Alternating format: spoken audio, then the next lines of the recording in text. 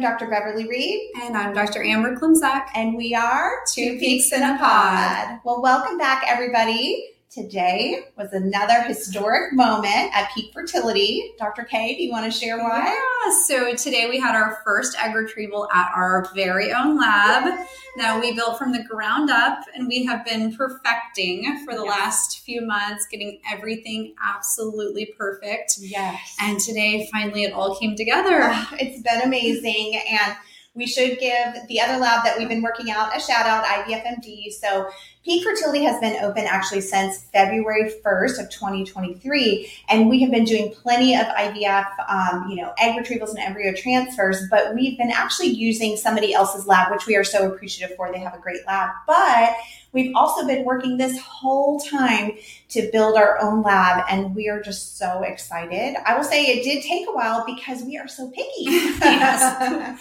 We were not going to start until everything was absolutely perfect. So yes. She was so good. And we had the sweetest patient, and everyone did such a good job. Yes. And guys, so I'm telling you, Dr. K, we talked about this with her transfer she did before. She has the smoothest hands again. Most beautiful retrieval I've ever seen. She's got the best hands. So, it's a good team. It's a good team. It's all about the teamwork. Yes. So we thought this would maybe be a good podcast to talk about how to prepare for an egg retrieval. And of course, I always like to throw in a little celebrity bit. So I was going to show you a little TikTok that Tara Lipinski posted. We're going to talk about Tara Lipinski here. But this is her coming out of an egg retrieval. I got 13 eggs. I was hoping for 16. So I feel like I could have done better, but 13's okay. My uterus, I'm confused what he said, but we're good. So maybe one of these guys will be our baby. She's so cute. And she has a little text when you're coming out of an egg retrieval, high as a kite. And you're talking, you kind of know what's happening, you kind of don't. So is she Olympian? Yes. Right? Okay, she's the Olympian. Yes, Tara Lipinski. So I think she's the youngest figure skater to have ever won an Olympic medal, which is amazing. Okay, but isn't it funny how she's speaking about herself even with her performance on the egg retrieval? She's like, I could have done better. I should have gotten 16, but I got 13. Oh my gosh, like, what an Olympian. That's right. She should have her card, like a 9.9. Yeah. Yes, very true. But I really appreciate it because recently she's come out with her own podcast about her fertility journey. She's been really open on social media about all that she's gone through. And so I do really appreciate when celebrities are open about this because it just creates awareness. It helps our patients not to feel as alone. And so I thought this could be maybe a good chance for us to talk about how to prepare for an egg retrieval and what that process is like. Yeah, absolutely. So I think this is a pretty common question that I get just even the days leading up to the egg retrieval. What should you be doing? What should you not be doing? Are there any restrictions? So I guess we could kind of start with, what should you not be doing? Yes. And you know what is actually so interesting too is I think you and I probably have different restrictions and I've seen lots of different fertility doctors have different restrictions. The funniest one to me was one of my mentors back at UT Southwestern. And his restrictions were this. If the patient asked, can I do this? The answer was always no. Why? It doesn't matter because he was kind of like, if you're concerned, I'm concerned. No. Okay. Yeah. So it would even be like, can I swim in a pool? Nope. The chemicals may cause a problem or, this and that. So I will say I'm pretty strict, but I'm not that strict. My patients can swim in a pool. Can your patients swim in a pool? Absolutely. Yes.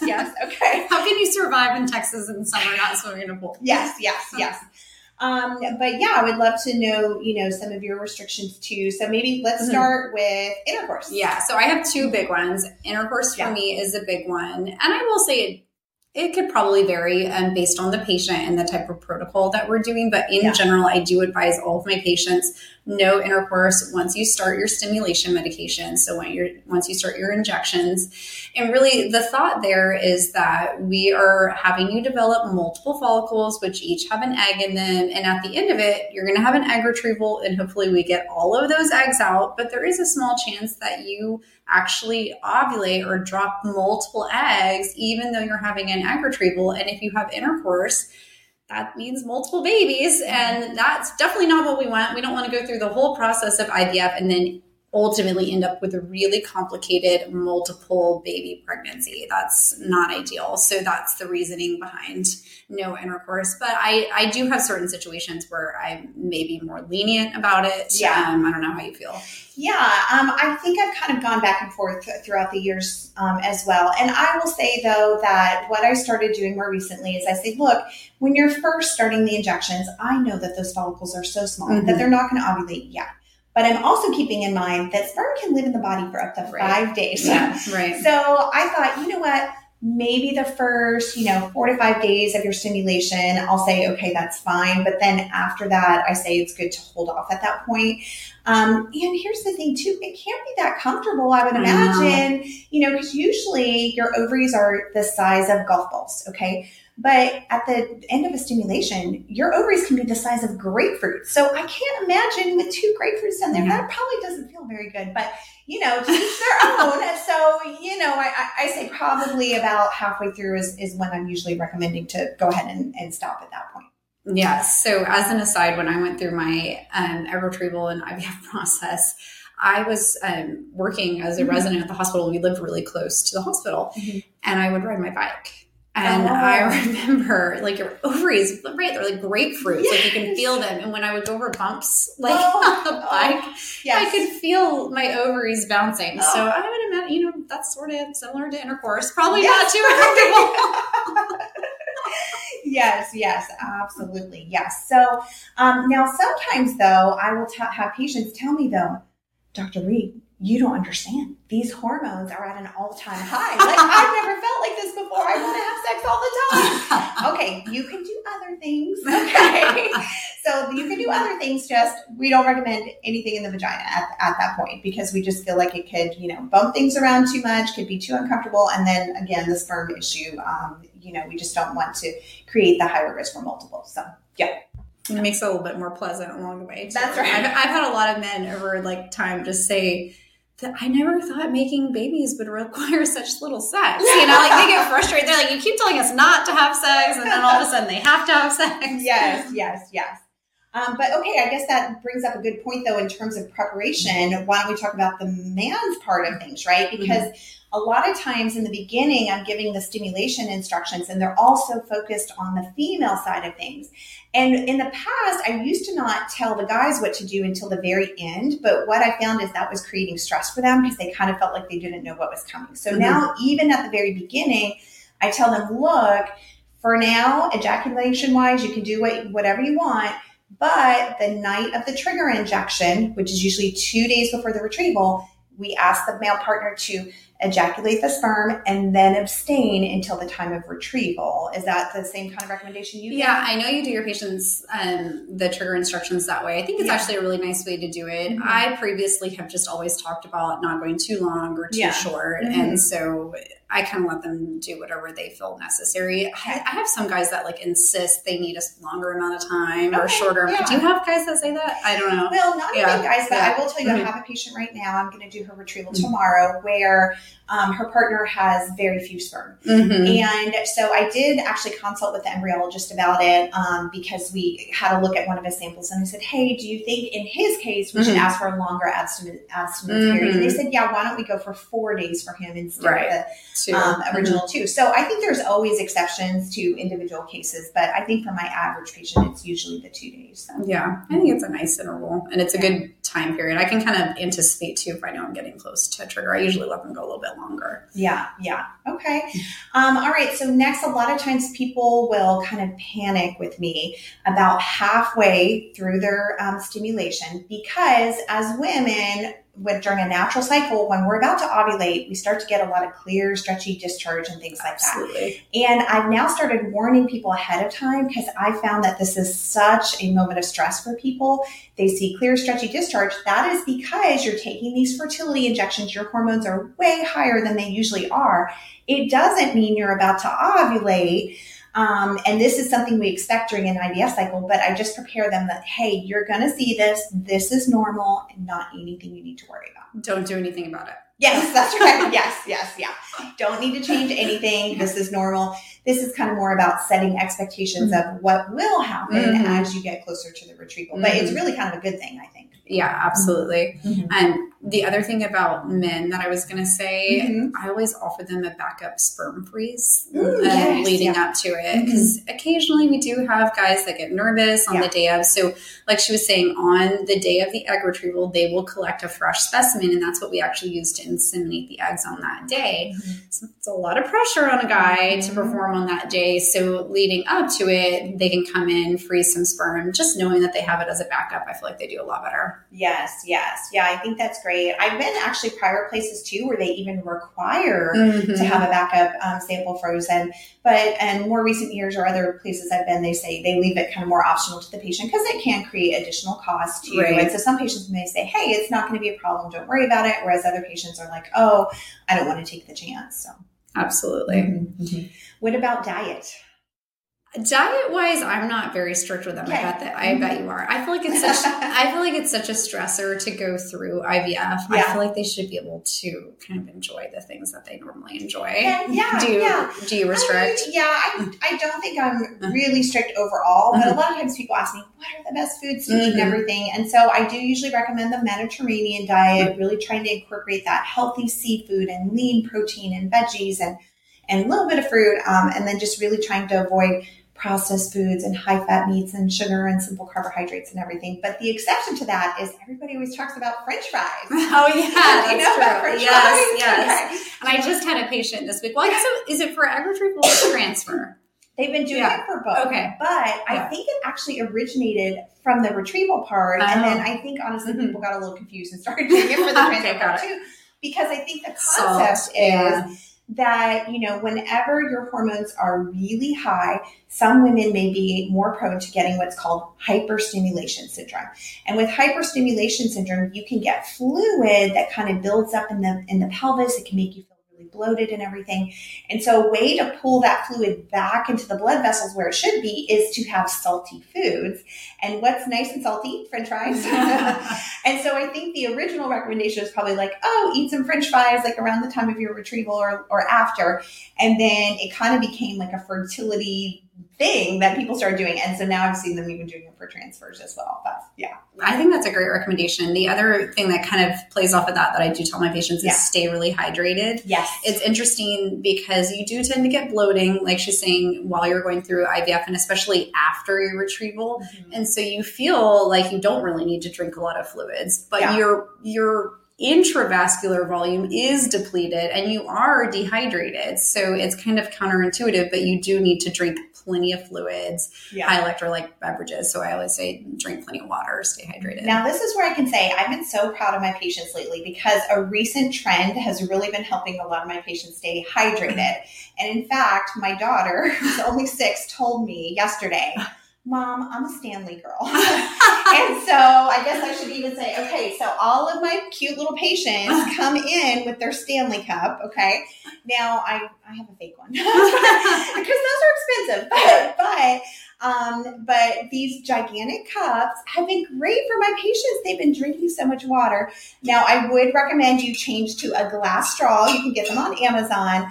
But I think it's been great for what do they come with normally? A plastic straw. Oh, really? Yeah. The Stanley cup is interesting. I thought it was like metal. Yeah. Well, it's stainless steel on the inside. You guys who know me well know I'm very anti-plastic. So it's a stainless steel cup on the inside. If you're trying to save money like me, you can get the generic one on Amazon, or of course you can, if you have no budget, you can get the Stanley. But what's really funny is one of our sweet patients had accidentally left her Stanley cup at your Dallas location. We didn't know whose it was, and so we posted it on my Instagram, and then I got a message on my Instagram that was my best post for the whole month. And I'm like, what? And I'm like, am I chopped liver here? Like the Stanley cup is what got the most views here. So I'm like, maybe we need to start incorporating instead of our coffee cups, maybe we should have Stanley cups. That's so funny. People will love us more. I have to admit that literally every morning I just pull a glass of like my regular Crate and Barrel glasses from home and fill it up with water. Take it to work. Okay, well, now show them your glass. Take it back home. Like I really don't have the cool Stanley Cup thing together. Dr. K's like a grandma. And I drink my coffee out of like an open coffee mug. I spill it every day. It's not a travel mug. You are not a Stanley girl. No. Okay. I just can't keep up.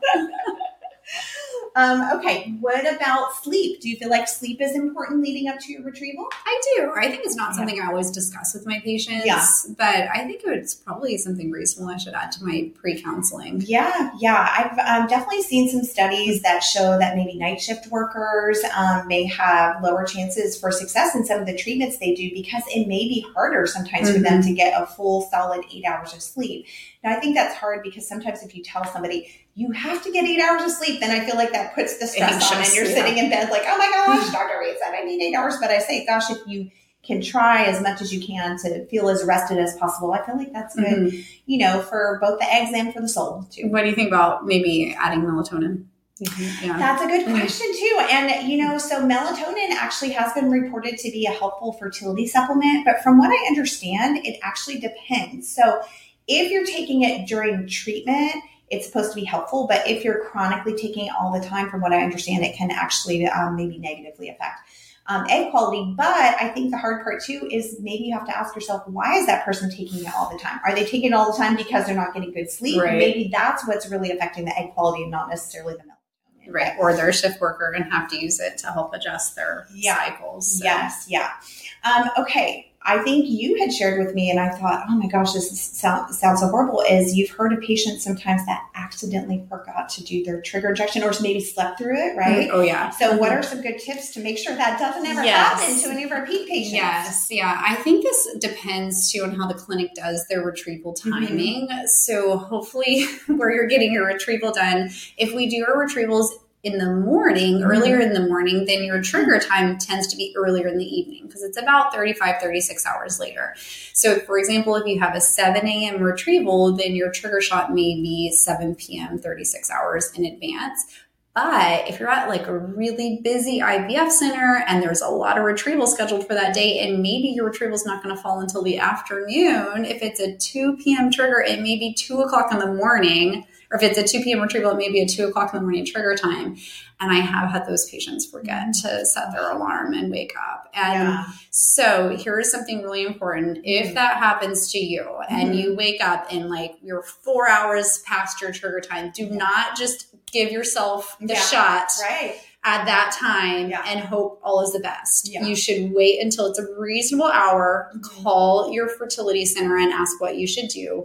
Most likely what they're going to do is they're going to reset you so that you take your trigger shot that next day so that you'll be with the next group of retrievals. Because what can happen is the lab may not be open and able to accommodate you actually having your retrieval if you take your trigger shot at 5 a.m. Yeah, right. And also too, maybe the lab is open, but it could be that another patient is already booked at that time, and that wouldn't be fair to cancel their retrieval for yours if you accidentally missed your trigger. So timing is very important.